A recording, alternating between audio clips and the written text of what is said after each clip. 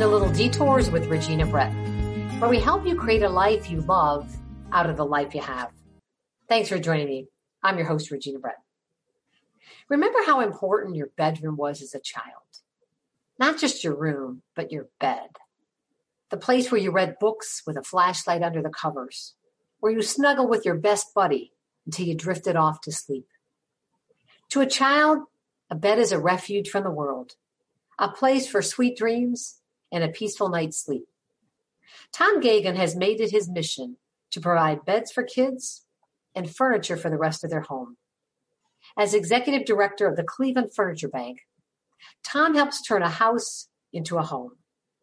The Cleveland Furniture Bank restores hope to Northeast Ohio residents who need basic home furnishings, like a mattress, box springs, couches and chairs, tables and dressers. Tom joins us today to talk about how to give others hope. Tom, thanks for being with me. Well, thank you for having me, Regina. I really appreciate the opportunity. Well, Tom, I love your Beds for Kids program, and I wonder, what was your bed like as a kid? What was your bedroom like? Do you remember? Yeah, I had a very small room in the house. My parents probably would be classified as lower middle class, and I had a small bedroom with a little twin bed in it against the wall, so when I was younger, it wouldn't fall out on one side at least. And that's my bed. I remember having just the bed and one little dresser. Didn't even have a closet to hang my clothes in at that time. But I still had a bed. You know, there's something about your bed as a little kid. We grew up in a family of 11 kids, so I shared a bedroom with Mary for 18 years. Poor Mary was stuck with me. But when you crawled into bed at night, it was just like you're crawling into your safety zone. There's something about that bed and your own private place. So, Tom, you grew up in Warren, Pennsylvania, a small town, 60 miles east of Erie. So how did you end up in Cleveland, Ohio? What was that little path, the little zigzags you took? Well, when I graduated from high school, I wasn't sure what I wanted to do. I was one of those people who hadn't really focused in on a career at that point, and I wasn't ready. I didn't think to go to a big-time college. So I ended up getting referred to Fenn College at that point, which became Cleveland State. And it was interesting when I came here because at that time, Fenn only had 1,500 full-time students, and 15 of them were from my hometown. So apparently one of the guidance counselors had some connection there. But I ended up coming to Fenn and ended up graduating from Cleveland State in 1967, and then went on to West Virginia University for a master's, and ended up coming back to Cleveland because it had kind of become my home as an adult at that point. So I have to ask, are you a Steelers fan or a Browns fan? I mean, I know your roots are Pennsylvania, but you've been here a long time. Yeah, I've been here. I'm a Browns fan. Right. My son-in-law is from Pittsburgh, and he's a Steelers fan, so we have some differences of opinion. But I will say, when I was growing up, I was probably a Steelers fan, but I'm definitely a Browns fan now. It's a lot easier to be a Steelers fan. they win a lot more games. So, Tom, you ended up working for CEI. You spent 15 years in management. You were in operations for another 15 or so. And then 31 years into the company, you get downsized. Right. Yeah. At the time, we went through, if you recall, CEI went through a merger with Toledo Edison back in the late 80s. And then in the late 90s, merged with Ohio Edison to create First Energy. And I was in I would say, upper level management position. And the majority of us were downsized out at that point. And the Ohio Edison management team pretty much took over the upper ranks. Well, back then, it used to be you had a job for life. You know, you grew up with the idea that you find a place you love and you start there, you spend 40 years or so, and then you retire from one place. But that's completely changed in this world. Yeah, that was really true of the utility industry when I joined it in the late 60s. We joked about it a little bit, but it was womb to tomb if you were a utility employee. And I kind of expected that was it. I mean, I was very fortunate to have a good career there, to get into some very important and upper level positions. But, again, life comes along and, make a plan and God will laugh at you. There you go. So, Tom, what was it like when you've got downsized? What's that initial impact like for you when you find out it's over? It was a shock. I mean, it really was a shock to me because I did not expect it to happen. I had been a critical part of the team that put together the merger company. and had been made some promises by certain management employees who were involved at that time. And that all blew up. And it was just a shock to me. And the man I was working for walked in and said, here's your letter of resignation. You have an hour to clean out your office. And I remember going home with a box. Walking in the door, my wife said, "What are you doing home?" And I said, "I don't have a job anymore." And, we kind of hugged and said, "Okay, well, let's move on with our life here." And I really never to this day understand why it happened the way it happened, but life happens, and I just had to move on and figure out what I was going to do beyond that point. It's so powerful, Tom, to think of 31 years you give a company, and then the day you leave, there's a box of the small whatever you had there. But yet your dreams were so big, and the work you gave them was so big. Yes, exactly. I mean, it kind of amazed me to think my whole career was in one little storage box. Other than the memories that I had and the friends that I had made there, who most of them were shocked too when they found out that I had been one of the other people downsized. So then you come home, your wife has a successful business, and you put money aside, hopefully, but then the stock market crashes and you lose half of your IRA. This is like right. Job, one thing's not bad if you get like another big hit. So what was that like for you to feel like you had it set in place and then even that's gone? That was, again, another real shock to me because at the time I had a daughter who was just graduating from high school and going on to college, and I had a son who was in middle school at the time and obviously thinking that he was going to be going to college. And when that happened, I thought, wow, how is this going to happen? My wife and I had just built a home about 10 years earlier.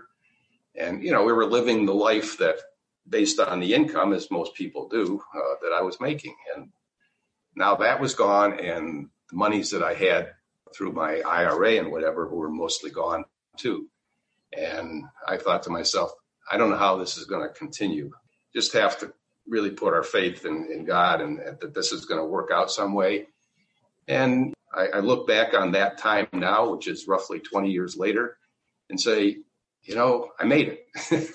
My kids got through college. They got good families now, good jobs. And my wife and I are still in the same house and still able to do the things, even though, I've been working again, obviously, particularly since I got involved with the furniture bank. But, the salary level is significantly less than what I was making when I was with the utility. But as I've said to a lot of people, the money's not there, but the satisfaction is significantly greater in terms of what I see us being able to do as an organization that contributes and helps the people that need help in this, that are much worse condition than I ever was. Well, Tom, I think it's so important because in your job as executive director of the Cleveland Furniture Bank, you give people hope, but you've also lost hope and you've had difficult times. And I wonder how that kind of has shaped you to do what you do, your own personal journey. Well, obviously, it makes me feel good that I've been able to help through the organization, not me personally, because I don't do this myself, but through our organization, been able to help so many people who, as I say, certainly were in worse state than I ever was. And so that to me looks back and I look at myself and say, you really have lived a blessed life. You've been very fortunate, even though you've had these ups and downs and gotten in a situation where you weren't sure what was going to happen next. But these people that we're helping are way below that in terms of what their needs are and what their future looks like to them. So, well, I want to talk to how you got to this place. So you lost your job, you lost your IRA, you joined a retailer as assistant store manager, you ended up development director for St. Vincent de Paul Society of the Cleveland Diocese. And then a year into that, you helped create the Cleveland Furniture Bank as a separate nonprofit. Then 2 years later, St. Vincent de Paul kind of closed down temporarily. But the Cleveland Furniture Bank took off, and it has really grown. Yes, it did. And St. Vincent de Paul had a small furniture program, but it was mainly focused on only the churches within the Catholic diocese. And they had been approached by a group of homeless service providers to create a furniture bank to serve other people. And so we'd had a lot of discussions with those groups, but they had some limitations on what we could do as an organization, which didn't fit the mold of St. Vincent de Paul. So we broke off discussions with them, but realized at that point that we needed to do something greater than what was happening already.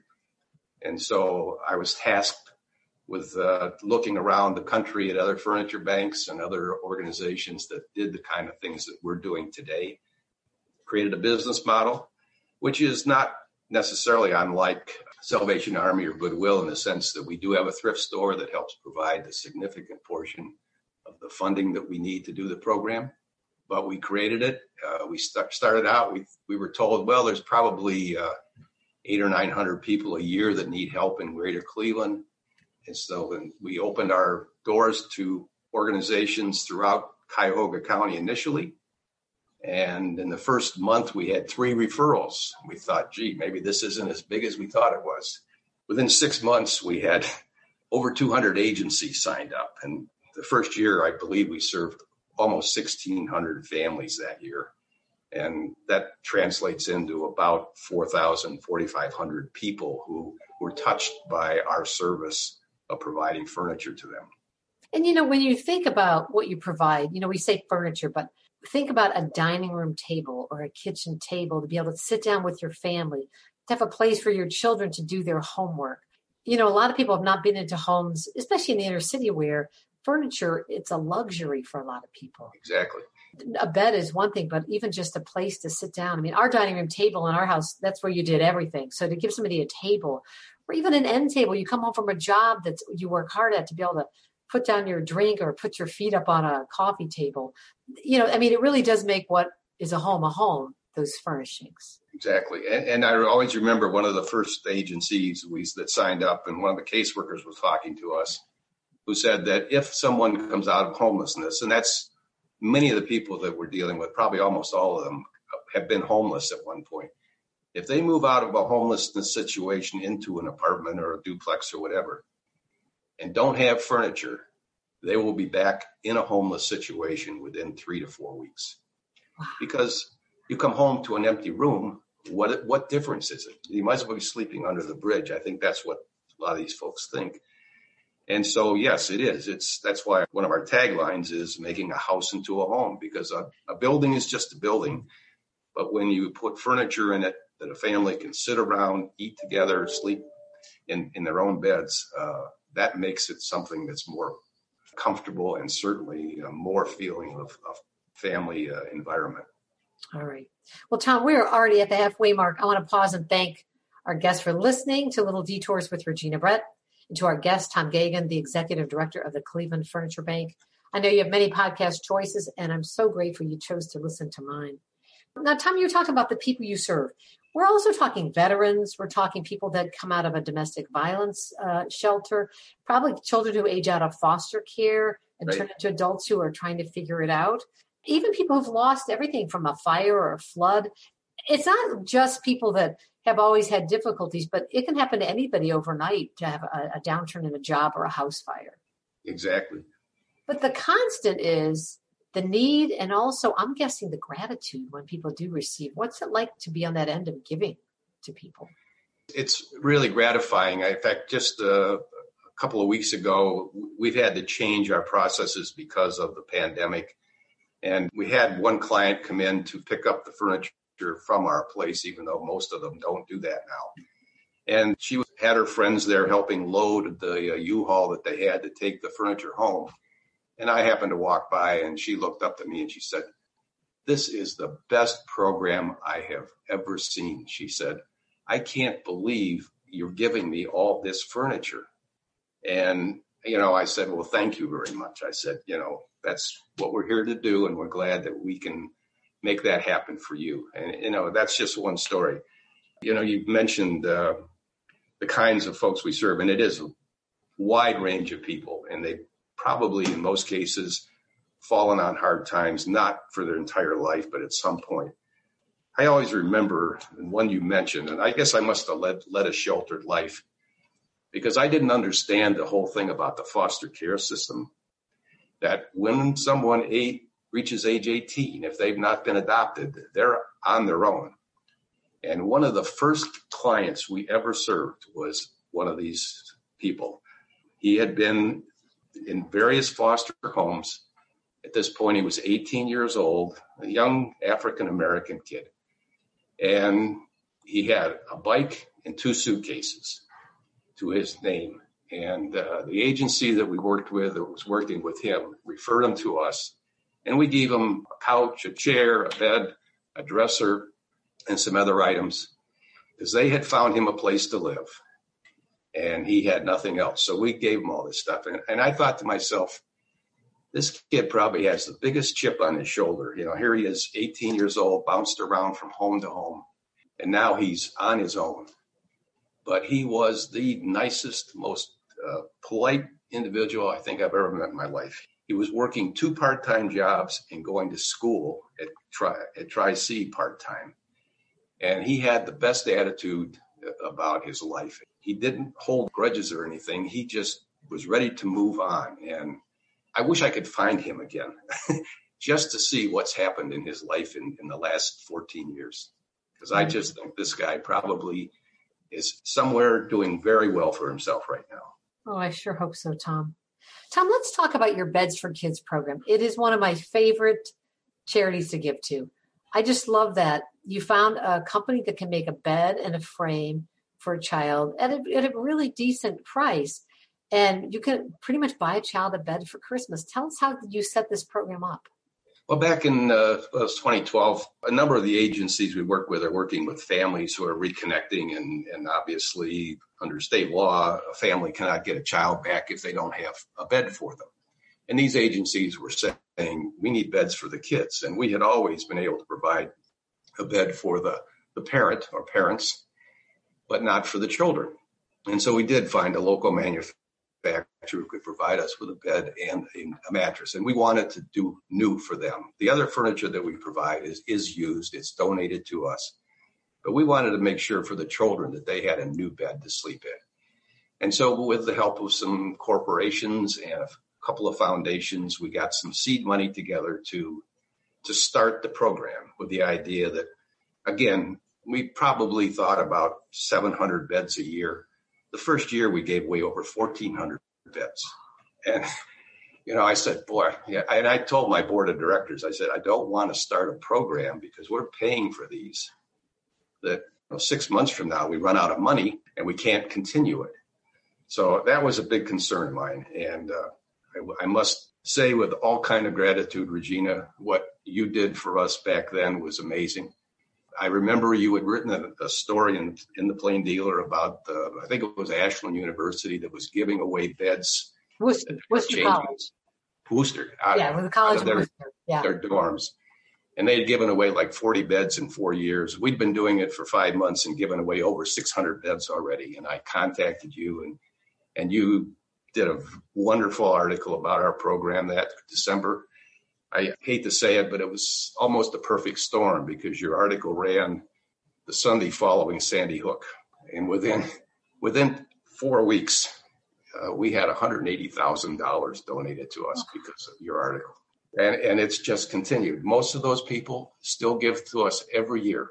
Tom, you gave me my Christmas moment here. We're recording this in December, and I think of your charity every single year because of that group of college kids. The College of Worcester, they donated beds, and then students and staff members delivered them with teddy bears and copies of the book "'Twas the Night Before Christmas." I'm going to cry. But that idea that a child wants a bed, you know, you sent me, every year I get your little message in the mail. And this one came with a story that said, a counselor from an urban school called to tell us about a 4th grader, Davia, whose mother had escaped an abusive relationship and moved in with her parents. When the student's teacher asked the children what they wanted for Christmas, Davia said, "All I want is a bed." I think about that, to ask for a bed for Christmas. It's such a basic need that every child should already have, you know? Right. So powerful. Yeah, and when they contacted us, we didn't hesitate. We said, this is what we're here for. We would not have known about this particular young child had that counselor not called us, but we were able to provide her the bed that she needed 4 days before Christmas, we showed up and gave her a bed and a mattress and box spring. And she and her mother were both in tears at that point. And, I was there because I wanted to make sure and meet her and meet the mother. In fact, I talked to the mother on the phone, and she was in tears when I was telling her what we were going to do to make sure it was okay for us to do that. Because, again, we can't just give them away if the family has some reservations about our program. But that was our one of the most recent ones. But we're giving them away every year. We're over 8,500 beds now in 8 years. And it's just amazing to me, I'll be honest, Regina, not just the Beds for Kids program, but the whole Furniture for Families program that we do, that in Northeast Ohio in 2020, well, 2020 is a strange year, but at this time, that there are as many people every year that fall into this situation of living in a home without furniture or children without a bed. It's running in the neighborhood of 4,000 people every year that we're serving. And they're not the same people. They're different people every year. It's kind of an amazing thing to me. It kind of takes me back because I didn't know that kind of thing when I was growing up. Not that I lived in a great life, but I didn't know that kind of thing. So.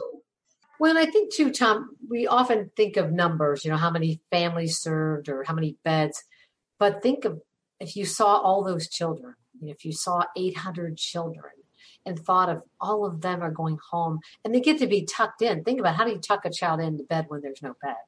Right. I imagine a whole, grade school of children that get to go home to a bed. So I want to thank you for all you do and the people who've donated to you. So how much does it cost to donate an entire bed for a child? What's the cost? What's the price tag, so to speak, now?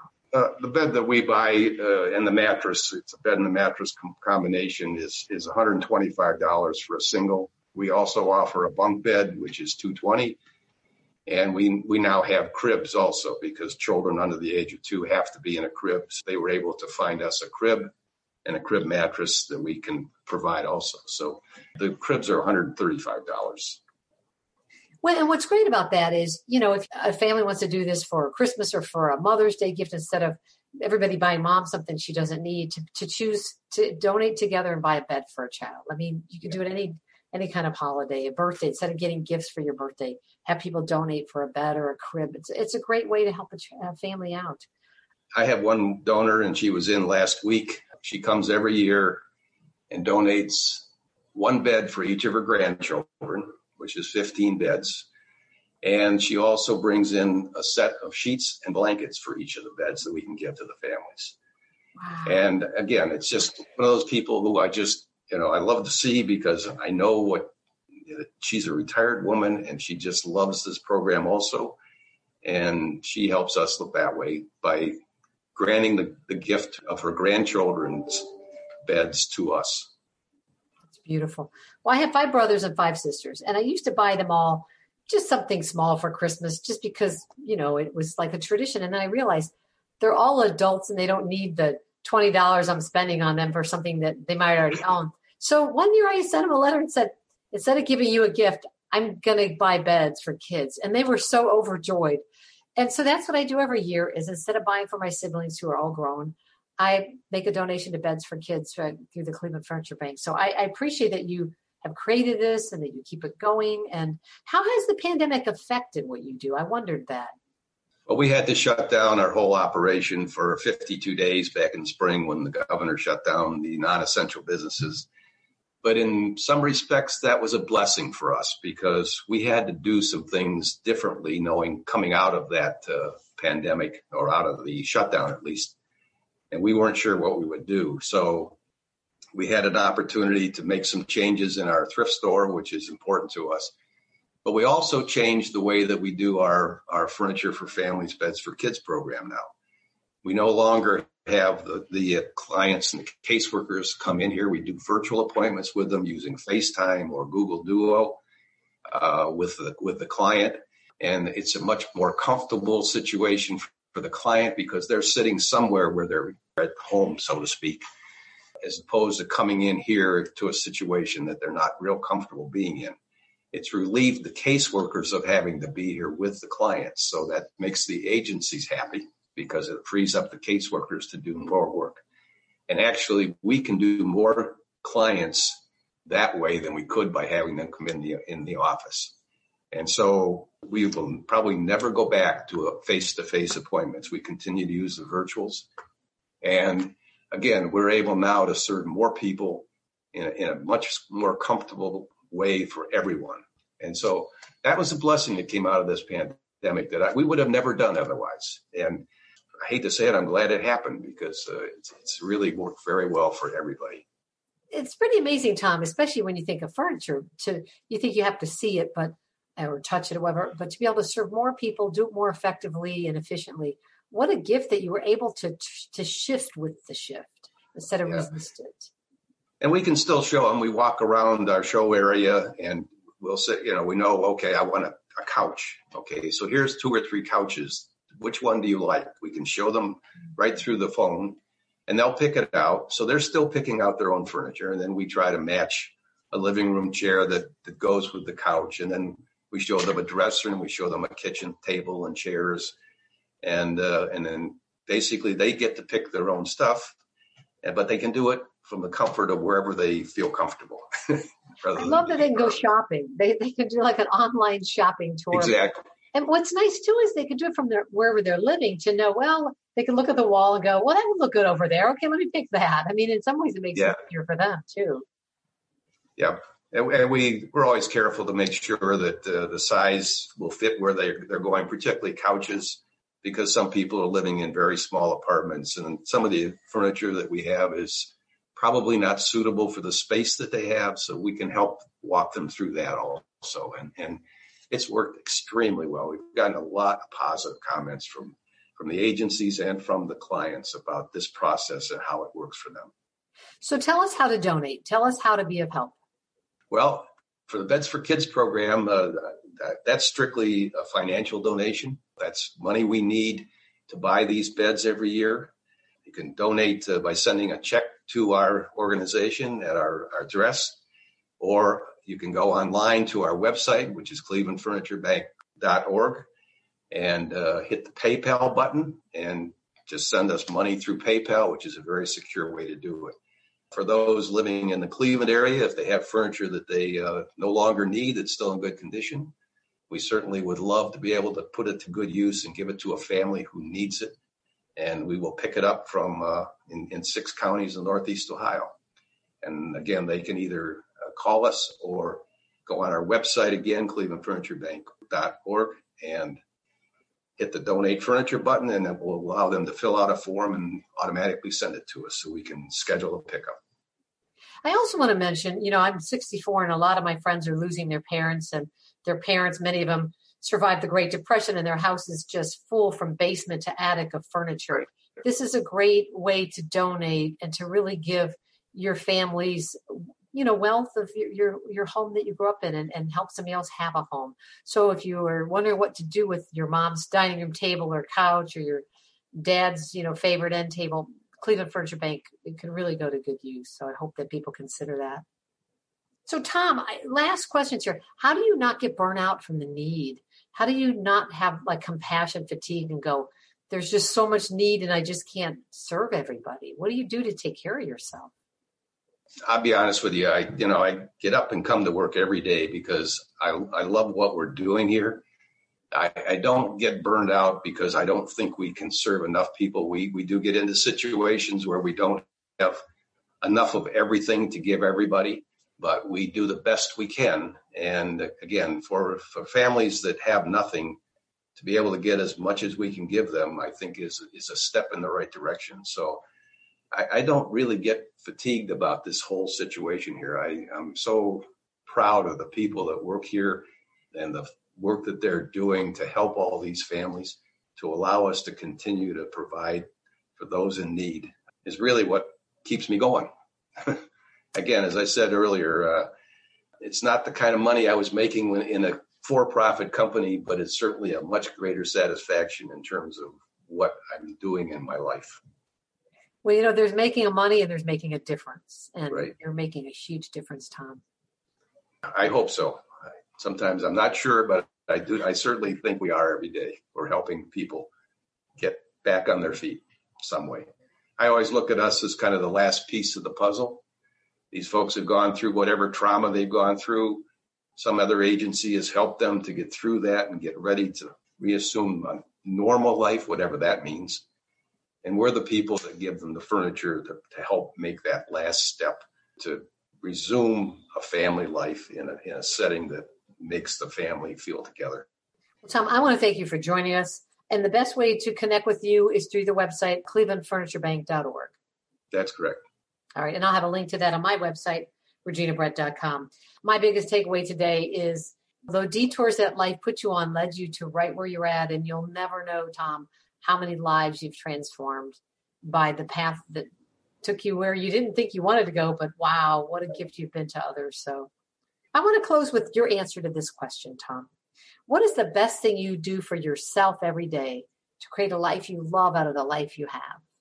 I would say I just get up and come to work. I've been working for a long time, but, again, that to me is what keeps me going, what makes my life what it is just to be able to get up, come in here, work with a great group of people who are trying to, do the best they can to help the folks that we're trying to help and help get them into a situation where they feel good about what they're doing also. And that's just the way my life is, I guess. I love what I'm doing. That's beautiful. You get up, you dress up, you show up, and you're changing lives. Tom, thank you so much for being with us today. Well, thank you, Regina. I do appreciate all you've done for us as an organization, because you'll never know how many lives you've touched through us. Well, thanks so much. Thanks for listening to Little Detours with Regina Brett. If you want to know more about today's guest and topic, head to my podcast page at reginabrett.com. There you can also subscribe to my email newsletter so you never miss an opportunity to be inspired. For more episodes, you can subscribe at Apple Podcasts or wherever you listen to your favorite podcasts. While you're there, please rate and review my show so we can reach and inspire even more people. Thanks for joining us today. Now go make something possible.